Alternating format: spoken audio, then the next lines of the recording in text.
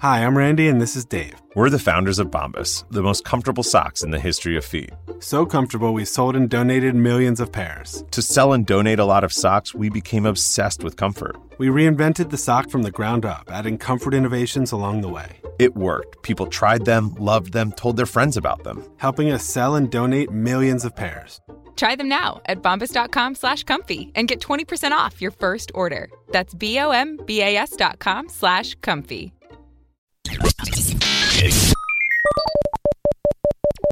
Welcome to the Barker Podcast Collection.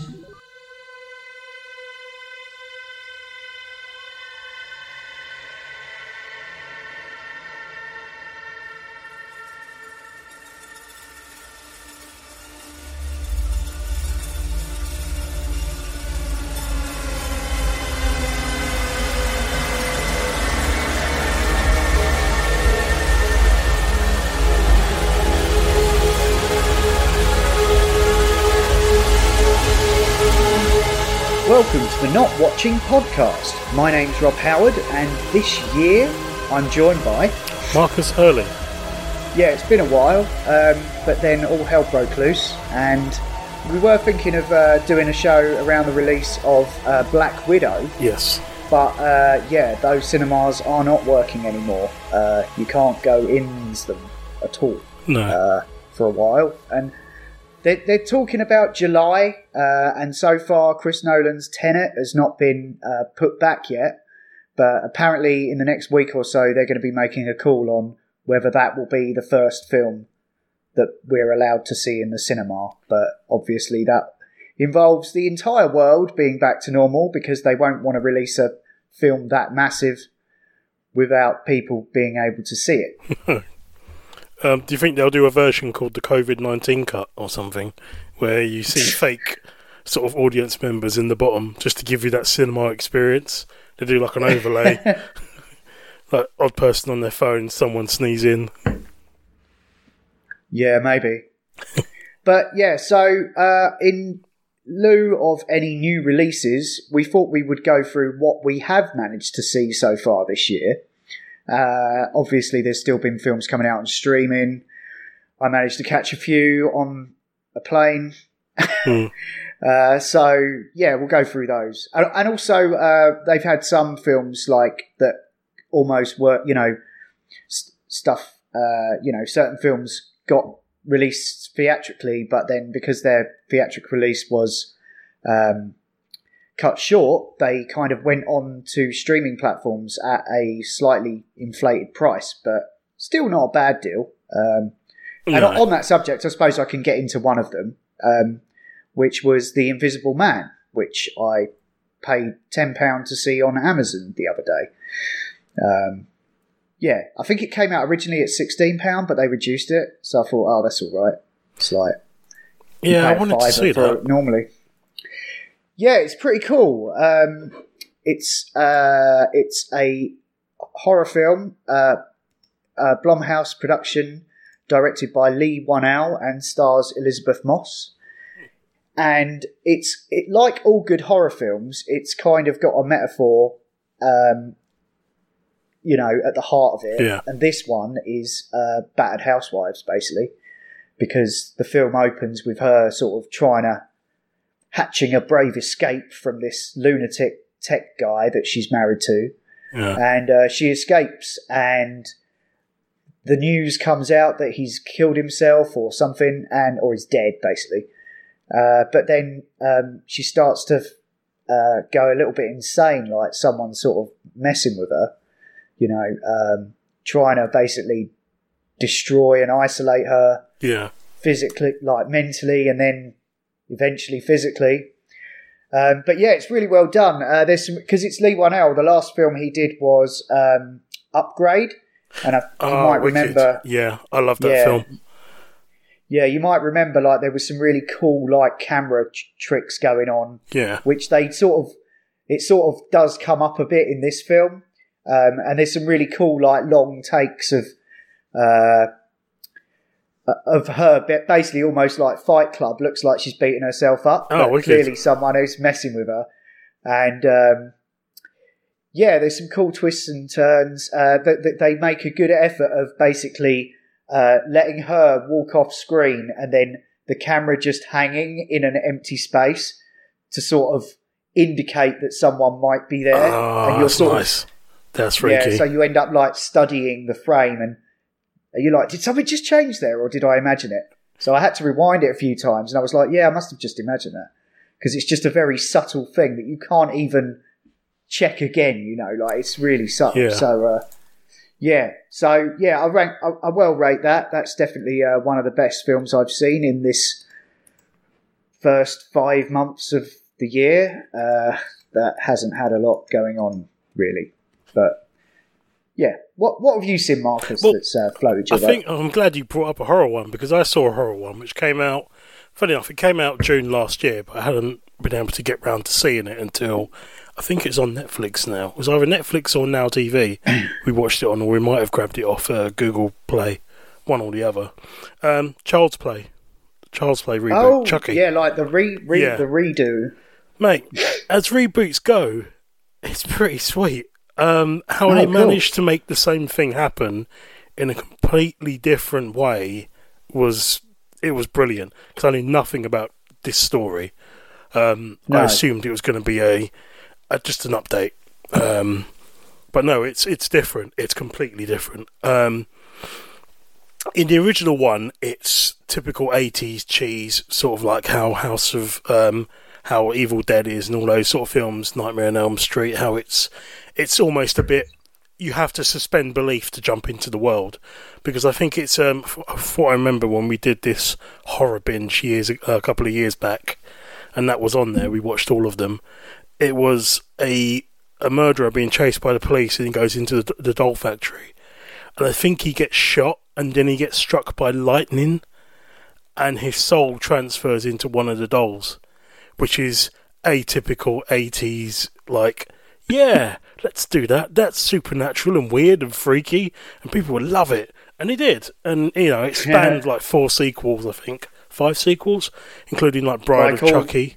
Like all horror franchises should. Oh, yeah, exactly. Or did. But maybe but in this have. one, they've gone a completely different route. With it being updated and set in 29...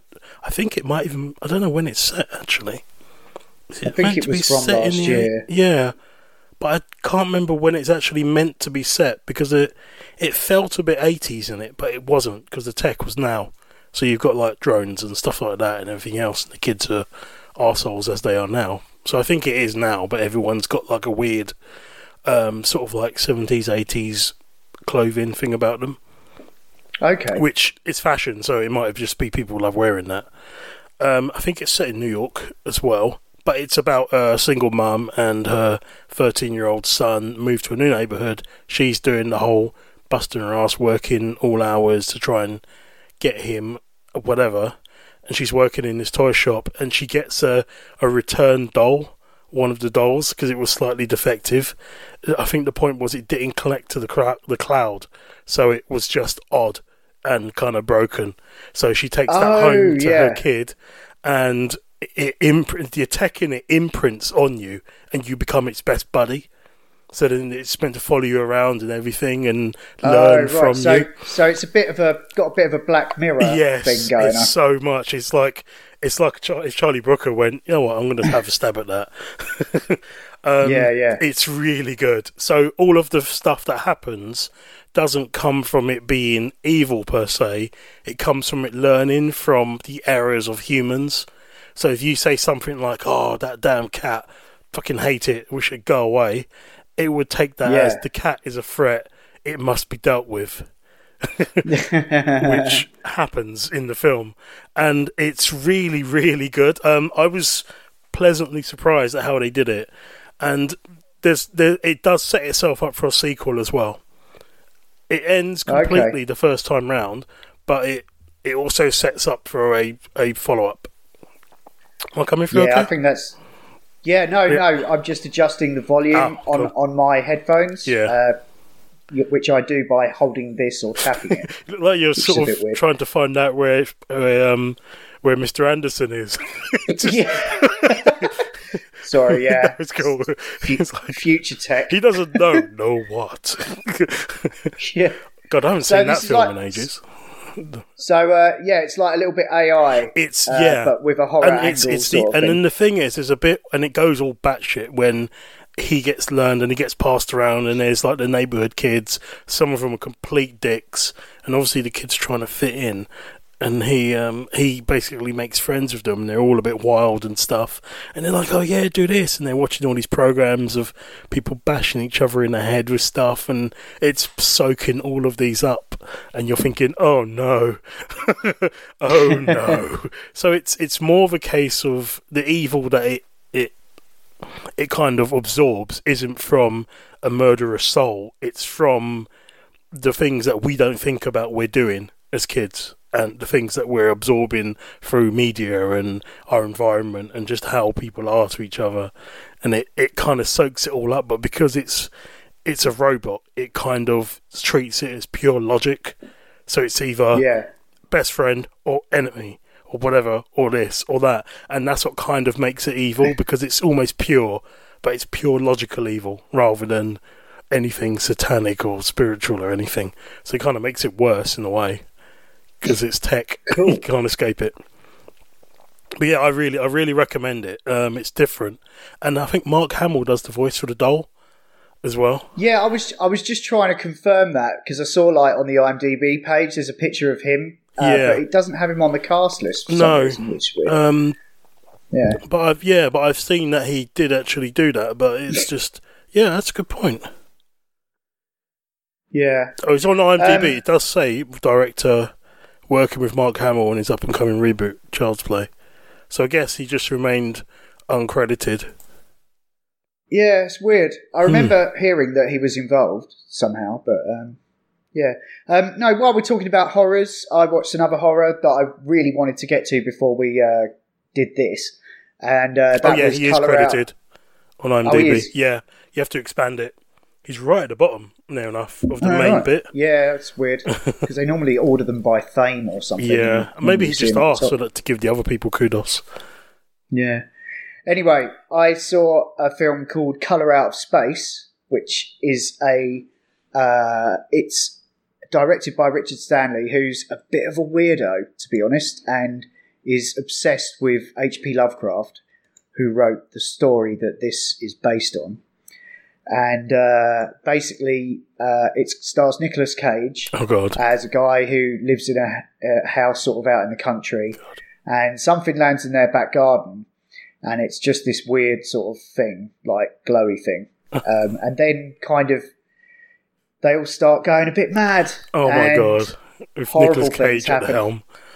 Yeah, well, this is it, because I mean, I'm a big fan of like the Cthulhu RPG, and a big component of that is the whole San Loss system. So you're just watching him sort of slowly lose it, and horrible things happening, and it really does stick very close to the whole Lovecraft Cthulhu thing. I'm kind of thinking I might as well tell you, because I don't think you're ever going to really watch them. But and it's kind of a spoiler for anyone who hasn't seen season 3, I think, of Chilling Adventures of Sabrina. You're probably not going to watch it, so you're safe, me telling you. And then you never know. Netflix is going to run out of content at the end of the year. Well, okay, so maybe, I won't. I'll save that tidbit and we'll come back to it. Because I think it's worth a watch. If you run out of stuff, as kind of like teen horror type shows go, it's not bad. It's not bad at all. Okay. But yeah. Well, I'll pave over that bit then. Okay, we'll probably edit that bit out. If I can be asked. But yeah, no. I mean, it's a distinct lack of Cthulhu-based horror. I mean, the only last one I can think of is The Void. And I would love for there to be something like that on Netflix, like something where you're watching this town, kind of like I don't know, anything. Like it starts off like Erie, Indiana, but then it just goes completely mental, like the plates shift and stuff, and the Eldritch terrors awaken, and it all literally falls apart to the point where it's not one of those ones where they can undo it by finding the mystical totem or the Wujimidid or the Oculus Lumen or something like that. You know, there's no undoing this. It's literally you're watching how not the world ends, but reality. Yeah, well, that would be amazing. The big theme of the whole sanity thing is there's like you might if you make your sanity roll, you learn a bit more, and that's bad. And if you fail it, then you go mad. So there's no way out of this situation. I think basically. there's so many things. And they cover both halves of that because different characters in this movie react in different ways. You know, like the young daughter is into her witchcraft and stuff, and so she's able to sort of perceive the madness slightly better because she's got a better understanding of the askew aspects of things. But it's still bad news because she starts to like work with it. Her insight is a bit much without going into too much detail. That's the thing. When you said that, and I think I remember it now. I remember thinking to myself, "Oh God, is this another Mandy?" Where Nicolas Cage goes absolutely mental and just unhinged in like the most spectacular way. Oh yeah, it's not as loopy as that, but it's not as like visceral. But like this is a bit more psychological, but it's still got a very similar sort of aesthetic. Might have to watch that. Like the music and the visuals. I wouldn't say like it's like they've spent a lot of money on it, but it kind of works if you're willing to go with it, kind of thing. No, there's some really good, there's some good practical effects, but some of them are a bit ridiculous. But there's another practical effect that's really quite nasty. And, Jesus, I've just seen the poster for it. You know what I mean? You know when you watch a horror film and like something just creeps you out, and you're like, "Yeah, money's worth." Yeah. It was me when I saw Hellraiser. Even though I'd seen it way after everyone had, like, because it's one of those films you see when you're a kid, and everyone talks about it. I missed that. I've seen all of the others. Hellraiser was something I never got into. I saw that and I kind of went, I don't really get it. Not much is happening. Oh Jesus! When they start peeling, and it's just like fuck. Yeah, I mean, I didn't come to that until recently. And it still worked on me. It wasn't really what I expected, but it sort of had a fairly simple idea at the heart of it. Yeah, same here.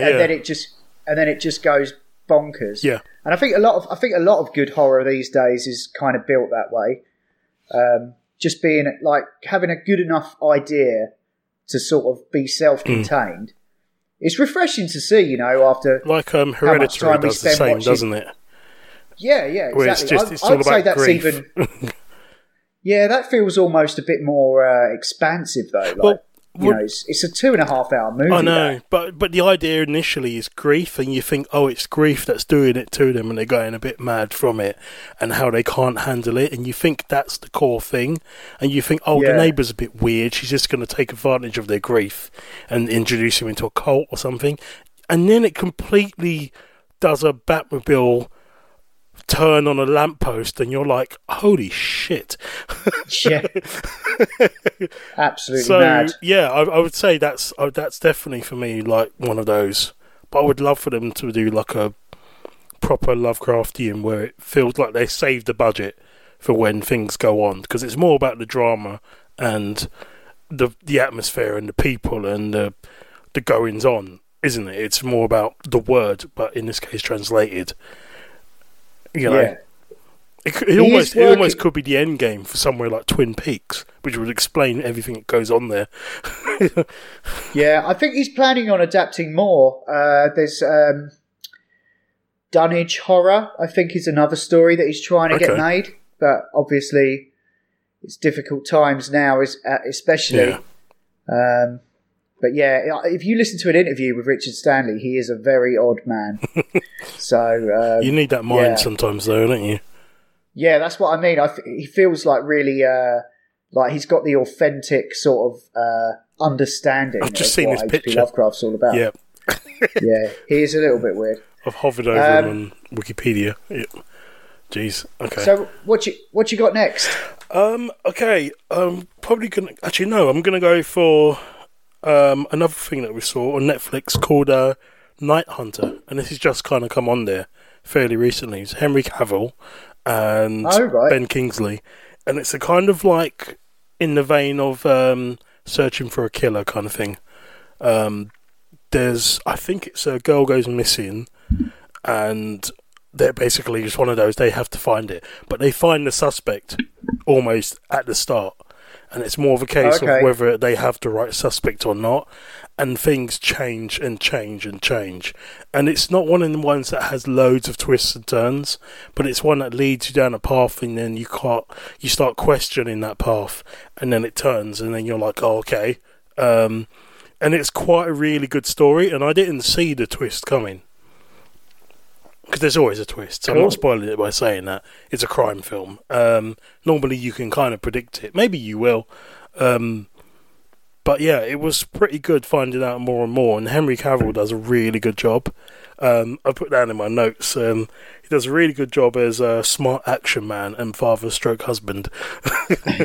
Because he's really kind of getting into his acting chops. He channels a bit of Witcher towards the bad guys, but not massively. He's not like, oh, I'm invincible, I can do all of this. He's just okay.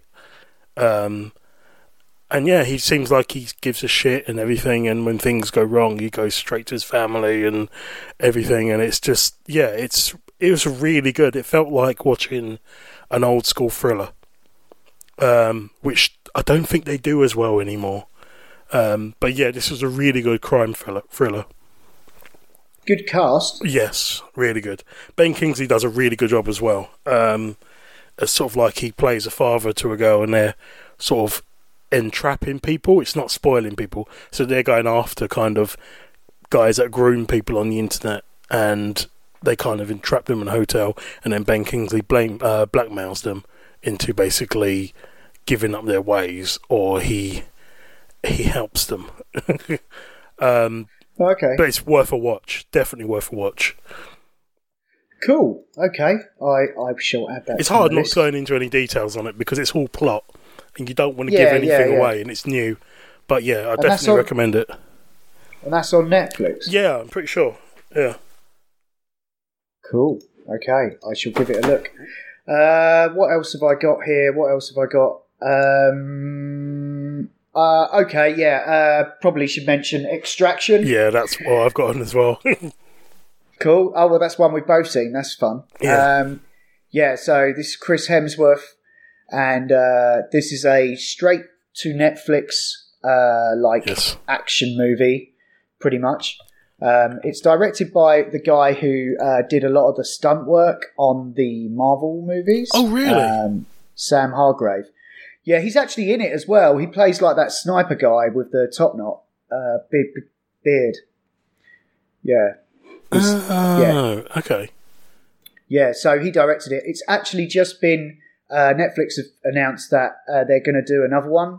They're not sure whether it's a sequel or prequel though, because I don't know how long they want to make that ending. Yeah, a bit of a sort of ambiguous, non-decisive, ambiguous. That's the word. Yeah. When I first started watching it, I jokingly said to myself, "This is like Call of Duty Gladiator." This is Chris Hemsworth's Call of Duty version of Gladiator. Yeah, I gotta say, I love this fact that it was set in India, setting it somewhere where you could get away with the level of chaos, because in most places, getting hit randomly by a car wouldn't work too well unless it was pitch black or they didn't see you. In India, they wouldn't care if you were in the road because they'd be doing something else, and the car, the truck, the bus would hit you. So it was pretty cool, and seeing just the craziness of it and all that sort of stuff and the setting. Yeah. We were wondering whether this was one of his projects that he wanted to do, whether he had some clout in getting it done. And no, it was the Russos. Yeah, because it's based on a Russo graphic novel. Oh, really? Russos who did Avengers. One of them, it's I can't remember which one. It's Joe Russo. Yeah, Joe Russo wrote the screenplay based on a graphic novel called Q-Dad by Andre Parks, Joe and Anthony Russell. So they both collaborated on this graphic novel, and this is the movie of it. Oh, blimey. Because they can basically do whatever they like now. I really liked it, to be honest. I thought this was really good. Yeah, I got a little bit confused with like all of the different parties, because I saw that he gets hired to find the kid. Yeah. Then this Indian guy is like, we've got to find the kid. Yep. But I guess, is one of them working for the... He works for the team, the extraction team, who were hired to do a job. But then the dad, this is plot spoiler, so if anyone who hasn't listened, turn off for a few minutes and come back. I wouldn't worry about it too much. No, it doesn't affect the feel of the film. I mean, I just found it a bit confusing. He works for a team that were hired to extract the kid who was kidnapped. So basically, you've got the extraction team who Tyler Rake. Yeah, whatever. Tyler Rake is. Superheroes are us. No, the Predator extraction team. You've got the guy who holds the kid, who's the kingpin crime lord, and he owns the police. He was the guy who had the henchman throw the kid off the roof. Yeah, as all great villains do. This is my introduction. Yeah. And he's not even the guy that does it. He's the guy that doesn't care someone else doing it on his behalf. And he just watches. He's too busy getting other kids to cut their fingers off. Yes, exactly. He's sort of like the Indian Yakuza wannabe kind of. Nice, friendly uncle kind of chap. Raj Kuza or something. Yeah. But, and you've got those. And then you've got the father who hires his own chief of security, who you see earlier on when the kid comes back from school. He's the guy who speaks to him and says, "Where were you? You were supposed to come straight back." Is this the Indian guy that's asked the kid? Yeah. So who hired Tyler Rake? Who's Tyler Rake? Oh, the main character. Yeah. He works for the group. You know the group who were going to get paid and they don't get paid? Oh. He's working for them. That's why they're talking to him. He's part of that team. So they're like a third party that extract people. Yeah, and he's one of their men, basically. So why do they fight? Why don't they just go, we're both because they want the money for getting the kid back. Yeah, exactly. They want the money, but he was going to go in, not deliver the money, fuck them up, get the kid, and get out. Basically, who was going to not deliver? Ridiculous over the top. The dad was not going to deliver the money. The dad didn't want to pay anyone, so he sent his own person, and that's what fucked it up. So now you've got Tyler Rake basically running from the kid's own father's henchman, the police and the military, who both work for the crime boss who had the kid in the first place, and he's basically trying to get back to his team. Can you see why I might not have followed that? Susan was a bit confused as well, and I was like, I explained it, and then she went, I was a bit like, oh, hang on, what's going on? Why is everyone after him? It's like, but that action scene, that 12-minute action scene, which is all done like it's one shot, was so well executed. I was just like, well, I just don't really care. Was it the bit where they're going through and then the part, and it's like the open courtyard with the washing and stuff? Yeah, it's like a car chase, and I watched the thing where Chris Hemsworth explained, like, they were following that guy, and he just handed the camera to a guy that was in the car. That was amazing. And then they were able to do a very quick subtle cut there, but it looks seamless. And then all of a sudden they're in the car, and like, it's completely crazy. That was amazing. I did wonder how they did that. That was really good. Yeah, they literally just passed the camera around. Yeah, it did confuse me, because I thought, when that team get taken out by like a commando unit initially, I'm like, maybe they're working for the bad guy who wants the kid back. And then one of them survives, and he's the main henchman, the right-hand man of the kid's father, and he's the one that just gets beaten up and escapes, doesn't quite die. And then he's the one that's hunting them. But then when he started shooting the police, I was thinking, then who is this guy? What side's he on? Because you forget. And then, it was really good though. It was kind of like a nice take on one of those batshit uber violent Korean movies. yeah, definitely had that in mind. But yeah, the director's up for doing the second one as well, and I think Chris Hemsworth is. Yeah. I mean, I think we'll see more of this, especially if the world continues on its present course. I think they might realise as well that maybe they don't need to do the whole cinema thing so much. So a lot of their planned ones where it's more of a risk releasing it in the cinema, they might just decide to bypass it and save it for their Uber AAA titles. I reckon you might get. I reckon when the sequel comes out, if the world's in a better place, they might do like a short run, because they did it for like Scorsese movie. It came out like a couple of weeks earlier at the cinema, or you could wait 2 weeks and watch it at home, which is cool because you're giving people the choice then. Yeah, that's a good idea. And like, you know, if they want to go to the movies, here's a cool movie. Watch it on a massive screen. Or if you're not that fussed, wait a couple of weeks, watch it at home. Keep paying your subscription. True. But yeah, one last thing about this film. It's got a very misleading runtime unless you're like into watching 20 minutes of credits. Yeah. I did see how much was movie. left. Yeah. It is like an hour and a half movie. And I was like, oh, it's finished already. I thought it was ages to go. Yeah. And it was like, oh no, they're just really long credits. But anyway, it doesn't matter. Maybe the fan club are in there as well, like Lord of the Rings. Yeah. But yeah. So, what have you seen? Anything else that I've seen, or what else have you seen? Well, film-wise, no, I've not seen 1917 yet. Everyone's been absolutely raving about that. I need to see that. I've not seen The Invisible Man or Parasite. So, yeah, no. Okay. All right. Well, I'll just quickly mention them then before we end. Parasite, I watched on the plane. That may have affected my opinion of it. It's got a very neat idea, but it's not the best film he's made, in my opinion. I would reserve that honour to probably Snowpiercer, maybe, or Okja. I thought was better. Okay. But it's got a cool idea. Pig thing. Yeah. Okay. That's it, with Jake Gyllenhaal and stuff. I mean, maybe I'm just mentioning those two because they're not completely subtitled.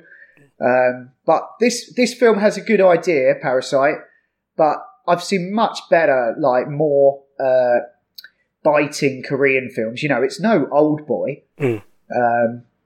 But yeah, I guess they thought it was time to honour it. Personally, I would have given Best Picture to 1917 because it is a tour de force, virtuoso movie in a similar way to like the one-shot stuff. I mean, it seems unfair giving films like that so much kudos, but they are pushing cinema forwards in such a incredible way. You know, when we live in a world of like, I mean, as someone who gets a certain amount of gratification out of video games, the way that they portray action, to have them be able to hit that in a cinematic way is awesome, so mind-blowing. And literally any film that attempts anything that audacious gets like extra points for me. So 1917 is literally the epitome of that. It's all like one continuous take. It takes you through some like visceral and emotional highs and lows. As it should do on a film based on the First World War. Yeah, it's absolutely breathtaking. And there are times where you just go, how the fuck did they make this? You know, like it's just unbelievable. And watching the making of stuff, some of which I've watched, makes it even more impressive. Like just the lengths they went to. There's one bit where there's these guys running up a hill, and they're carrying the camera and putting it onto a truck. No way. And then they're dressed as soldiers, so they can then run across. Yeah. There's some of the people that are running across the screen in that big wide shot you see. They're actually people like the crew, getting paid double. Yeah, they're getting paid double for like running the camera up and doing stuff. Yeah, that's pretty sick way of doing it. Because then you haven't got to worry about getting the edge of shot and having to deal with that because it's that's pretty cool. It's awesome. I take it that's all we're doing really for movies. I just wanted to. Kind of. Let's just see how this goes because I wanted to mention one more, but not a movie I've seen, but just sort of like a teaser for a movie. Have you seen the film Train to Busan? The Korean film. I have. I have. What did you think of it? I loved it. I've got to say, it's one of the best zombie films I've seen because of character, plot, and just the sheer terror and insanity of it. There is a sequel called Peninsula, and they have a teaser trailer. I've not seen the teaser trailer yet, but I just thought it was worth a mention that I'm glad that we're dipping back into that world because fucking hell. Is it actually a proper sequel? Because the way I saw it marketed well, they said it says presents. Train to Busan presents. Yeah. Like Fast and the Furious presents. Well, it's in the same world. I mean, they say it takes place 4 years after the first film. Right, okay. So that's why it I guess, because it's the Korean Peninsula. So if it's set in Korea, I guess it's all about the entire place is infected now, which is another way of doing it. So maybe it's about the entire, because then they could just do another one and in different areas, which would be quite cool. Something I wish they did with The Walking Dead. I'm just a bit disappointed that we didn't get Boat to Busan or Plane to be Busan. Honest, this might be, but maybe they looked at the title. Zombies on a plane to Busan. But but to be honest, I kind of feel from the vibe and the way that film was, the first film, if they do another one that's even remotely like it, I'm definitely up for it. Even though we are zombied the hell out, we've had so much zombies, it's kind of like a dead genre, an undead genre almost, if you want to be funny. But it is what it is. But I this is one I would watch. I did actually see another film called a French film, actually. Bloody hell, that's reminded me. I did see a zombie French film, and I can't remember what it was called. It Eats the Night, I think. Oh, right. And that's on Netflix. It's about a guy. Yes, I think that's what it's called. And it's set in France, Paris.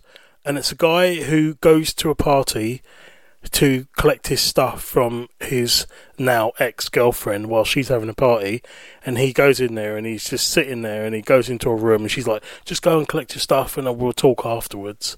And he falls asleep there and then all manner of shit happens. And basically a zombie apocalypse. But these zombies are different. They are the fast zombies. Okay. But they don't rage. They're quiet. They just run at you and bite you and you're dead. It's terrifying because I've never seen... It's like they're stealth aggroed zombies. And I just thought that's something I'd never seen before. And they've got this weird, their teeth are like chattering. So it's a bit like the girl with the goods, girl with all the gifts, that's it. Where they kind of like chatter a bit when they can sense like anything nearby and they start going a bit like, it's a bit like, yeah. But it's just the way they run. They run like normal people would run up to you. Because I think it's still fresh that this outbreak's happened, so they're not completely falling apart. Some of them might have half their face bitten off or whatever, or a leg missing. But it was just because he looks down and sees people trying to escape, and one person just doesn't quite get the car door shut, and they run up to them and they just open the door, and they all just pile in, and it's like fucking hell. And he basically spends most of the film in this apartment going slightly mad and just doing things and just trying to survive. Nice. And then, yeah. But yeah, that was quite worth... It was alright. It wasn't a bad film.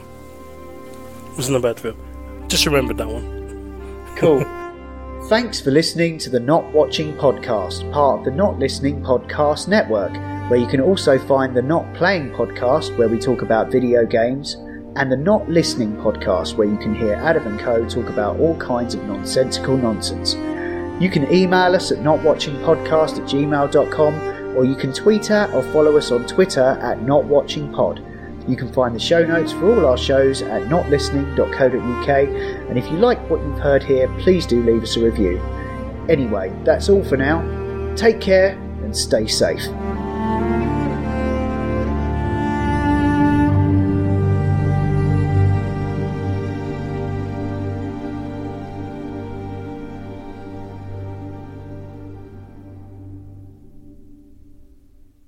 ¿Vives en Virginia? Si recibiste la vacuna contra COVID-19, sigues estando protegido. Este otoño estaremos poniendo dosis de refuerzo para ayudar a prolongar esa protección. No olvides que el Departamento de Salud de Virginia sigue siendo tu mejor fuente de información sobre el COVID-19. Para saber si puedes recibir la dosis de refuerzo y programar una cita, visita vaccinate.virginia.gov o llama al 877-829-4682. Este es un mensaje del Departamento de Salud de Virginia.